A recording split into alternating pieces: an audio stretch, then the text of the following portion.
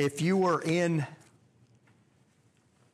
first service or if you're going to the second service, you might recall Jared mentioning, well, quite a few things, but it kind of jumped out at me when he said the right people, the right place, and the right time. That kind of puts Esther in a nutshell, doesn't it? You had the right people. You had Mordecai and Esther in the right place and the right time. And when we look through the Bible, you see that over and over and over again, how God has a person for such an occasion. And as Mordecai had challenged Esther back earlier in saying that, who knows if you haven't been promoted to this position for such a time as this, that's not just Esther that those words apply to, but each and every one of us, that we are many, many times, you could probably say all the time, we're a unique person in the situation that we're in, because nobody has the exact history and makeup of our past, and we need to just be sensitive to, has God put me in this place for this time? And it just kind of jumped out at me when Jared said that, the right people, the right place, and the right time. And that earlier, Jared had said that God moves when things seem totally broken. And for Esther and Mordecai and all of the Jews there in the 5th century in the Persian Empire, not just Persia, but the whole 127 provinces where they lived, that things seemed broken. If you turn on the nightly news in the United States of America, in Texas, in Johnson County, in Grandview, in 2021, things seem broken. But it didn't stop God then and will not stop Him now, that He has a purpose and He will bring about that purpose. So it's kind of exciting when you see just the amazing work of God and consider that it's in this book of Esther that does not mention God at all, and yet His providential hand is too clear to miss. That we see His hand all through the book. Warren Wiersbe says that the tables having been turned, the tables could now be spread. You know, that we saw last week in chapter 9, how the tables were turned against Haman and all those enemies of the Jews who wanted to destroy the Jews. Another commentator says that, and maybe you'll like this one better, parties are the glue that holds the story together. We started in chapter 1 with a party, and we end in chapter 9, basically, with another party. The difference being the party that happened in chapter 1, the 6-month drinking party that King Ahasuerus had thrown, was purely from a immoral, hedonistic, earthly type of party, and the one that's now in chapter 9 is to celebrate God's redemption and deliverance among the Jews.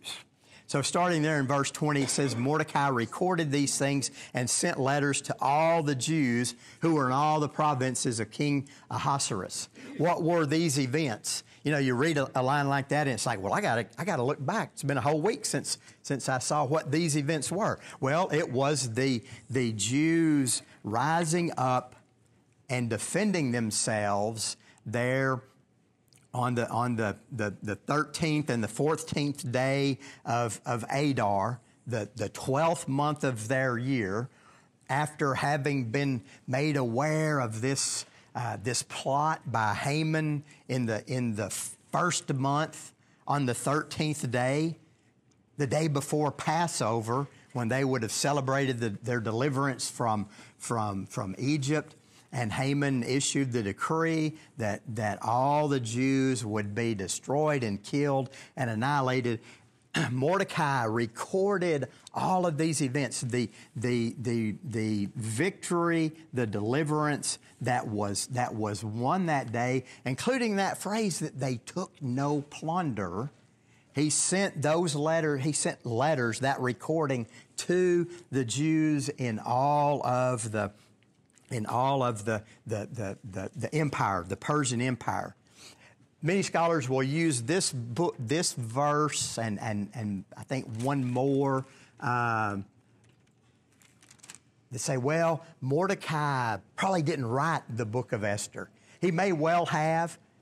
It wouldn't be the first time that a writer sort of referred to himself in the third person, saying, I recorded these things. You know, it's like Mordecai recorded these things. But that certainly those records, what Mordecai had written and sent out, was used by the Holy Spirit in inspiring the writer to write the book of Esther. So Mordecai wrote all these events down, sent them to the Jews, and then what does it say? Obligating them to keep the 14th day of the month and the 15th day of the month as days in which the Jews got relief from their enemies, as the month that had been turned for them from sorrow into gladness. Mordecai recorded the events and sent it out to do what?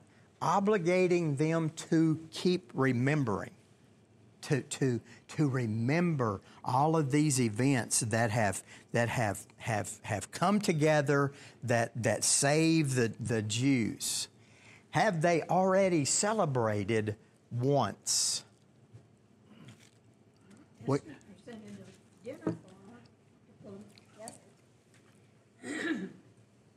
At the end of the events, when the Jews stood up against those who hated them, earlier in chapter 9, it says they rested on the 15th day, and then they began feasting with gladness.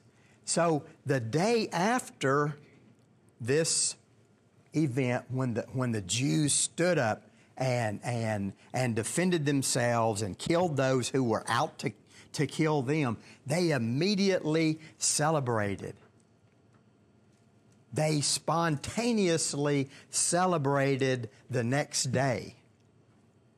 I think that maybe we're removed from it and haven't experienced such a thing, but that there was such gladness and rejoicing that the very next day they celebrated. Matthew Henry points out they didn't celebrate the day of the victory. They didn't celebrate the day of the deliverance. It was the killing of those 75,000 plus enemies of the Jews. They celebrated the next day and celebrated what? Their rest. What is rest in the... If you hear the word rest, what do you think of? Think of it in a general sense, but what do you think of in the sense of the Bible speaking of rest? Okay, God rested on the seventh day. Why? Was he tired? Well, obviously not. God rested on the seventh day. It symbolizes the end of something. The end of something, completeness. That God rested when creation was complete. The writer of Hebrews in part of chapter 3 and first part of chapter 4 talks about rest, and he says rest is the end of our striving for our salvation. We don't have to strive for our salvation anymore. Why? Because Jesus accomplished our salvation. And so it's one example, one thing that we can glean from Esther. They rested, and we too should rest from our salvation, from our striving for our salvation. And what are they doing? They're feasting with gladness. They're celebrating. It's spontaneous. We don't observe as non-Jewish believers Purim, or do we? Okay, by rest. Two answers, which is not multiple choice, it's true, false. Do we celebrate Purim or do we not? And I'll say there's really no wrong answer. Literally, we do not. But maybe something stronger than figuratively, we do. We celebrate all of the Jewish feasts the first day of every month that we celebrate. Jesus is our Passover lamb. Jesus is the first fruit that we celebrate, the resurrection.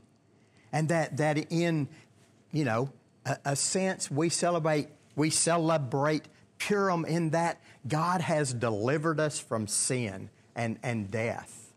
Now, how did they go about celebrating? They says that they should make them days of feasting and gladness, sending gifts of food to one another and gifts to the poor. That's kind of 2 or 3 of our holidays kind of rolled into one. I mean, gifts, we think about Christmas or maybe birthdays. Food, we think about Thanksgiving. So this is a big celebration, and many say that it's the most joyous, the most fun of all of the Jewish feasts. It's the only one mentioned in the Bible that's not in the Torah. Because here it is, it's Mordecai and Esther establish it after God's deliverance there in about 473 BC. But the Jews still celebrate it. They will start the day before, or many of them will, with fasting and praying, to commemorate Esther's fasting and crying to the Lord, all of the Jewish people, for her being accepted by the king before she goes in to see him, and hoping that he will extend the golden scepter. And then as when the celebration begins, they will read the story. And I mentioned this before, but it's the children will dress up in costumes. Even some parents, older people will dress up in costumes. You kind of get the feeling that a new Star Wars movie has come out, and all these people dressed up as in Star Wars characters that they dress up. They read the account of the book of Esther, and when they come to the name Haman, the whole congregation or assembly boos and hisses. I mean, and it's not just a under their breath type of thing. Jared or Corey or whoever's wanting feedback from the congregation doesn't have to say, tell me again. They are just animated in boo. When they say Mordecai or Esther, it's cheering as they go. They celebrate with food. One thing, it's kind of funny that they make a 3-cornered cookie. It's called a hamatossin. Hamatossin. Sounds kind of, or maybe you should say it, hamatossin. Sounds like Haman. And it's 3-cornered. They don't know why, and it's got part of Haman's name in there. Maybe some say a tradition is that it represents his hat, that Haman wore this 3-sided hat. Nobody knows for certain, or that it might be in commemoration of the 3 patriarchs, Abraham, Isaac, and Jacob, or maybe that was the shape of the lot, the pur that they cast. I kind of like the Haman's hat theory, that it's a cookie made like his hat, in the shape of his hat, that's either rolled up with fruit preserves, jams, or nuts, or poppy seeds, that sort of thing, that they would eat that. And it was also a time of charity and giving to the poor, in sending food to one another. And they called this, I'm kind of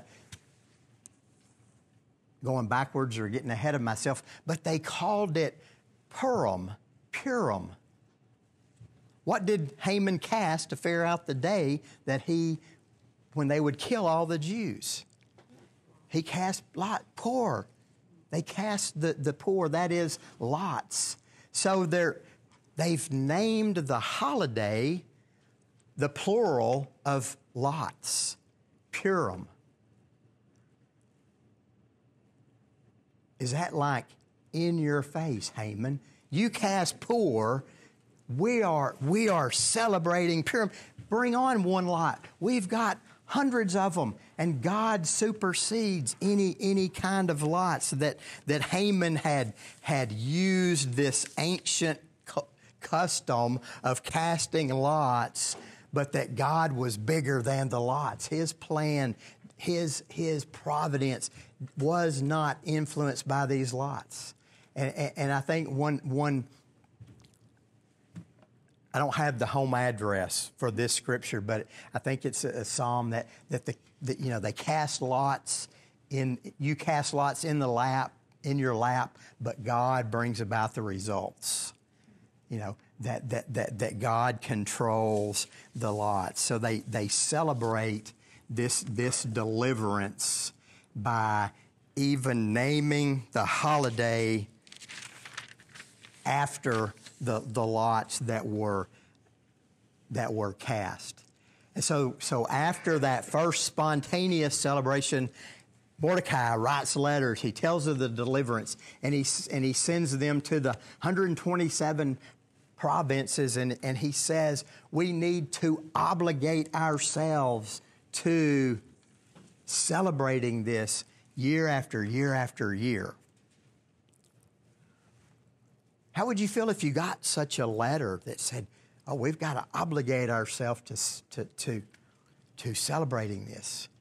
There may have been some who were strict, orthodox Jews going by the Torah only and say, "Well, it's not in the Torah. We can't do this." But what was it in essence doing? It was celebrating God's deliverance. They were this close to being annihilated.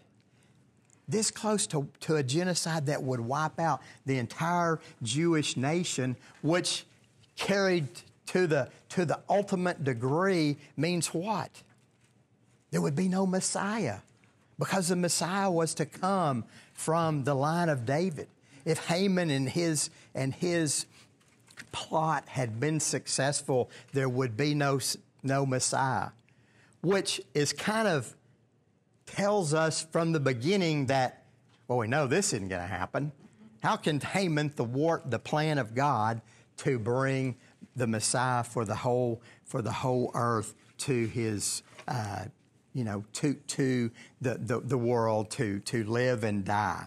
And so they send word, send a decree to remember these days. Okay, verse 29. Then Queen Esther, the daughter of Abihail, and Mordecai the Jew, gave full written authority confirming this second letter about Purim. Letters were sent to all the Jews to the 127 provinces of the kingdom of Ahasuerus in words of peace and truth, that these days of Purim should be observed at their appointed seasons, as Mordecai the Jew and Queen Esther obligated them, and as they had obligated themselves and their offspring with regard to their fasts and their lamenting. The command of Esther confirmed these practices of Purim, and it was recorded in writing. So Esther sends another decree confirming what Mordecai has said. That Esther, being the queen, says that I agree. We need to do this. We need to remember this salvation that God has brought, and celebrate these events. Celebrate the rest that we received from our certain doom. Okay, chapter 10 is 3 short verses. There are addendums that the Jews later said, how can this be so short? And so I think there's 107 additional verses, but they're part of the Apocrypha that the church has said they're not sacred writings. You know, they may be beneficial, but they're not part of the original. And that was more in the time of the Maccabees when they were added. Okay, verse 1, chapter 10. King Ahasuerus imposed tax on the land and on the coastlands of the sea, and all of the acts of his power and might, and the full account of the high honor of Mordecai, to which the king advanced him. Are they not written in the books of the chronicles of the kings of Media and Persia? For Mordecai the Jew was second in rank to King Ahasuerus, and he was great among the Jews and popular with the multitude of his brothers, for he sought the welfare of his people and spoke peace to all his people. That kind of just jumps totally out of the blue, doesn't it? The verse 1 of chapter 10, and King Ahasuerus put a tax on the land. Maybe it's surprising, maybe it's not. I mean, because there's always somebody, even going back to antiquity, who's wanting to come up with the new tax. But why is it there? What? Any insight into that? What does that show or tell us? Or why would the writer include this? There's not necessarily agreement among scholars, but one conclusion is that it reminds them they're still in this world, that God's kingdom, his eternal kingdom, has not come about yet. They're still in this world, and here it is, we got another tax. It sort of makes sense to me, to some degree, that it just shows them that God has delivered his people, but they're still in this world, living and breathing. And then he concludes with just the honor that Mordecai has received. But he also tells us a little bit about Mordecai. And I think we've seen Mordecai grow from the beginning of the book, where he told Esther, don't tell them that you're a Jew. And it's 5 years later before her husband, the king, finds out that she's a Jew. And now it says that Mordecai, and he's known, Mordecai the Jew, he's second in command. He was great among the Jews. He was popular with the multitudes of his brother, and he sought the welfare of his people and spoke peace to all his people. Mordecai has, for the most part, been sort of an example of a humble servant. Remember, Haman goes in to the king. He wants to ask that Mordecai be killed and hanged on this gallows. That night, the king couldn't sleep, and he read of the account where Mordecai had saved the king's life, but no honor had been given to him. And so the king asked Haman, what shall be done to the man whom the king wishes to honor? Haman thinks it's him, so he says, well, dress him up in king's clothes, his robes, put him on a horse that the king's ridden, put this headdress on the horse so it looks totally royal, and let one of your higher servants parade him through the square, saying, thus it shall be done to the man the king wishes to honor. Because Haman is thinking, in a non-humble way, who would the king want to honor more than me? And the king says, okay, great idea. Go and do this to Mordecai. And Haman, had to have just, done one of these, scratching his ears. What in the world did he say? And he does that. Mordecai, after that parade, what did he do? Did he go to, what's the, I was going to pull out the name of this men's clothing store, not Men's Warehouse, but James K. whatever. Anyhow, Mordecai doesn't go buy his own outfit. He goes back to work. He goes back and sits in the king's gate. That he was humble, and he continues that. He seeks the welfare of his people. he's probably not like many current day, almost any kind of politician. Do they seek the welfare of their people? Mordecai seeks the welfare of his people. He speaks peace to all his people. He is looking out for his people. What then do we glean from the last 16 or so verses of Esther? What do we glean from the whole book of Esther? I'll give you one, and then maybe it'll prompt you to say blah, blah, blah, more. That it shows how God remains faithful to his promises in spite of his people's unfaithfulness, any type of opposition or antagonism from the outside. The Jews were in Persia. Why? They were in exile because of their generation after generation unfaithfulness and disobedience to God. He had the Babylonians take them over.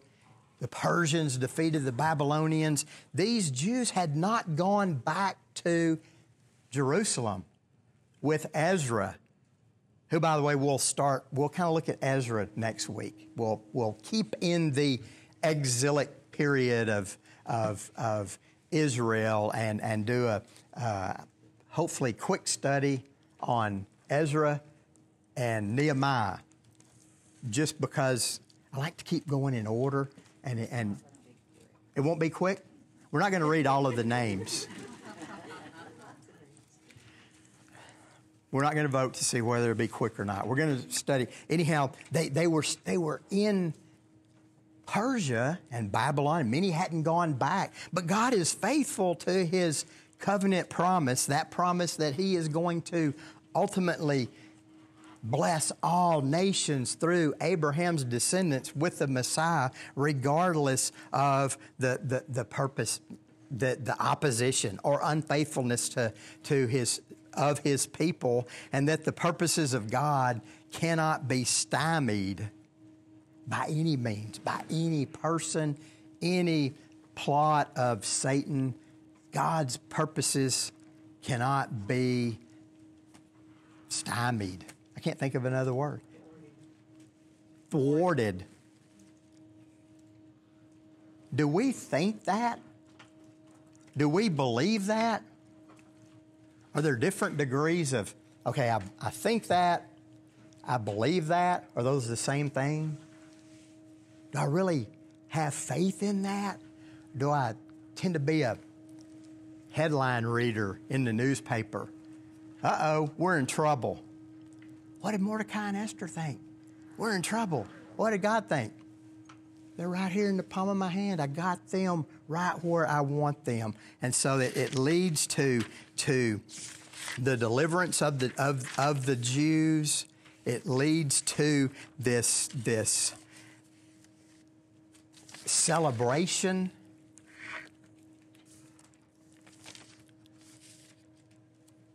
So that what? They might remember the deliverance that they received from the Lord. Chuck Swindoll, in the concluding pages of his biography on Esther, says that in order to have perspective, we must have monuments and memorials, places to return and learn from and talk about and pass on. And he says the caveat is we don't worship these monuments or these memorials, but that we place them. I remember when God did this. When did they celebrate? The day after. They celebrated God's deliverance, not the fact that they killed 75,000 plus of their enemies, but that they celebrate God's deliverance. Has anyone ever been to Enterprise, Alabama? Do you know what Enterprise, Alabama is known for? You can go there today, and there's a they have a statue of this woman, and she's got this bug in her hand. It's a boll weevil. That in 1915, they look out. Cotton is king, and they think, we are going to have a banner crop. This is going to be great. And all of a sudden, the boll weevil comes in. And they are just practically destitute because of that. And it's like, what can we do? Well, boll weevils hate peanuts. They've got this peanut allergy. It's going to, anyhow, the boll weevils don't. So they start planting peanuts. And they produce more peanuts than anybody, and they thrive. The farmers all are successful, and they thrive. So what do? They build a statue to the boll weevil so that they can remember what they put down. That's like naming the holiday Purim. They cast poor, but God delivered. Let's just call the holiday Purim, more than one lot. I am means it's plural. It's a plural lots. So they celebrate that. We celebrate on the first day of the week. We remember the Friday when Jesus sacrificed himself and poured out his blood on our behalf. And you cannot diminish the crucifixion, but the victory was Sunday morning. God raised him from the dead. The stone was rolled away to show us the empty tomb, not to let Jesus out. And so we celebrate. It's something we remember every Sunday.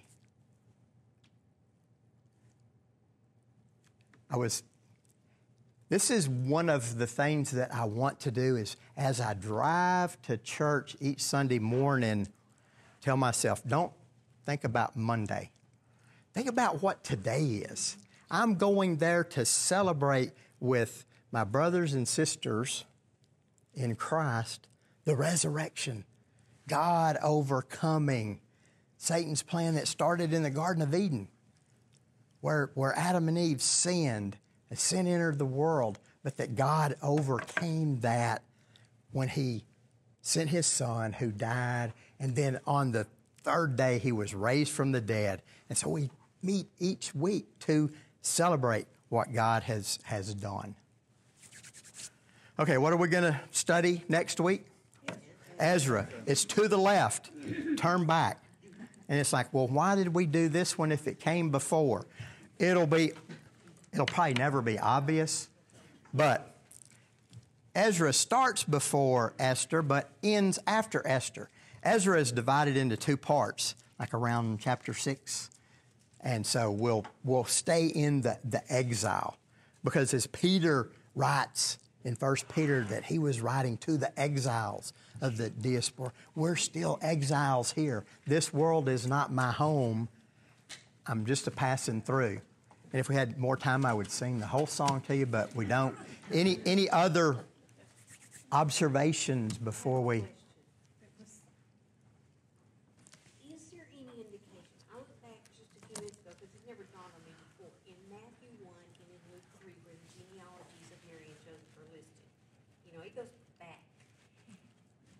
Say anything about Mordecai or Esther in there. Is there any indication in the research that you've done that because of them, that was a direct genealogy to Christ?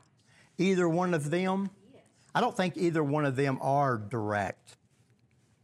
They don't show up in there. Right. I don't think, I mean, there are how many women listed in the genealogy of Jesus?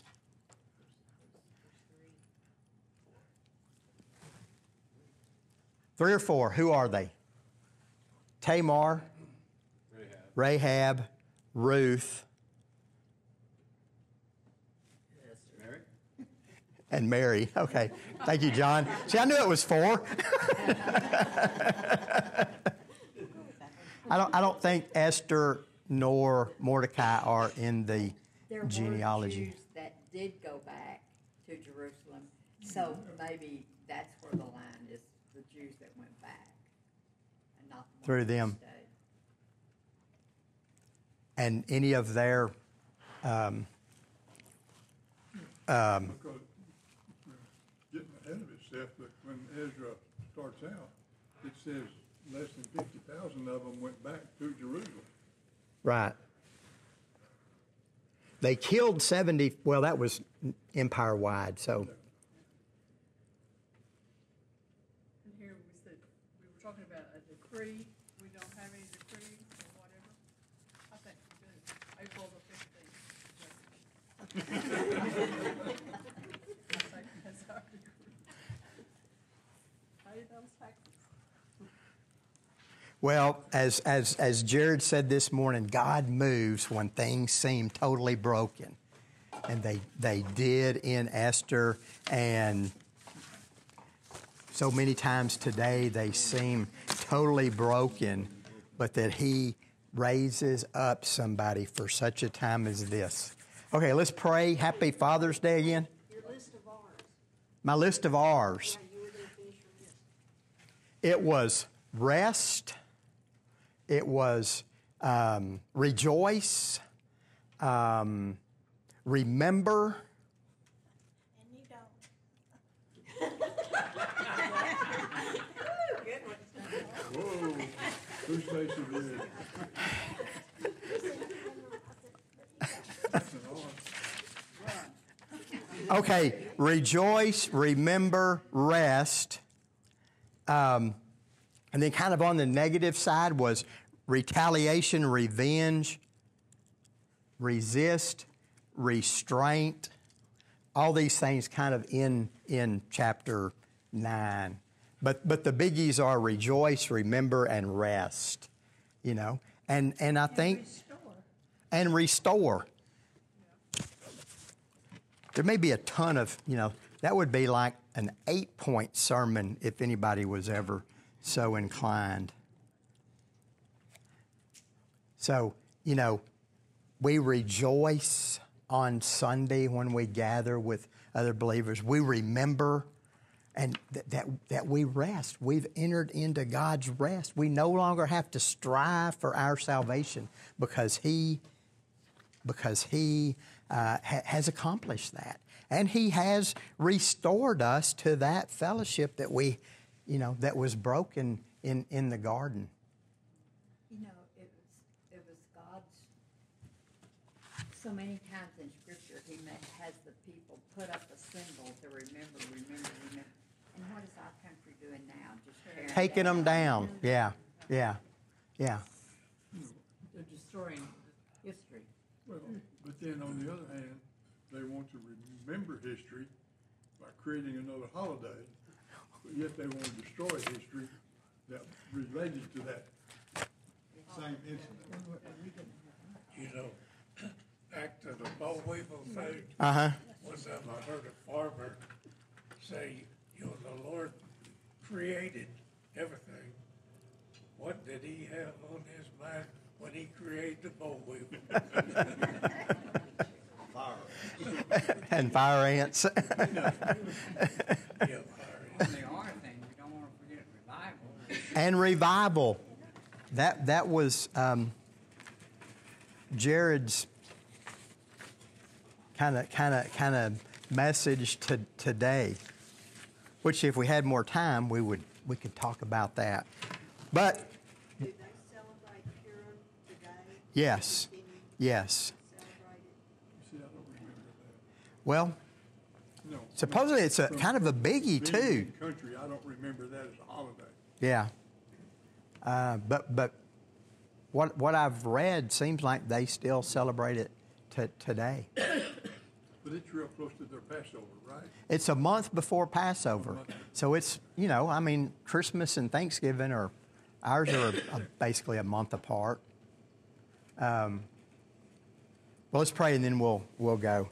Father, we thank You for the rest that we receive in Jesus Christ, that we no longer have to strive for our salvation, but that you offer it freely to any who would receive it.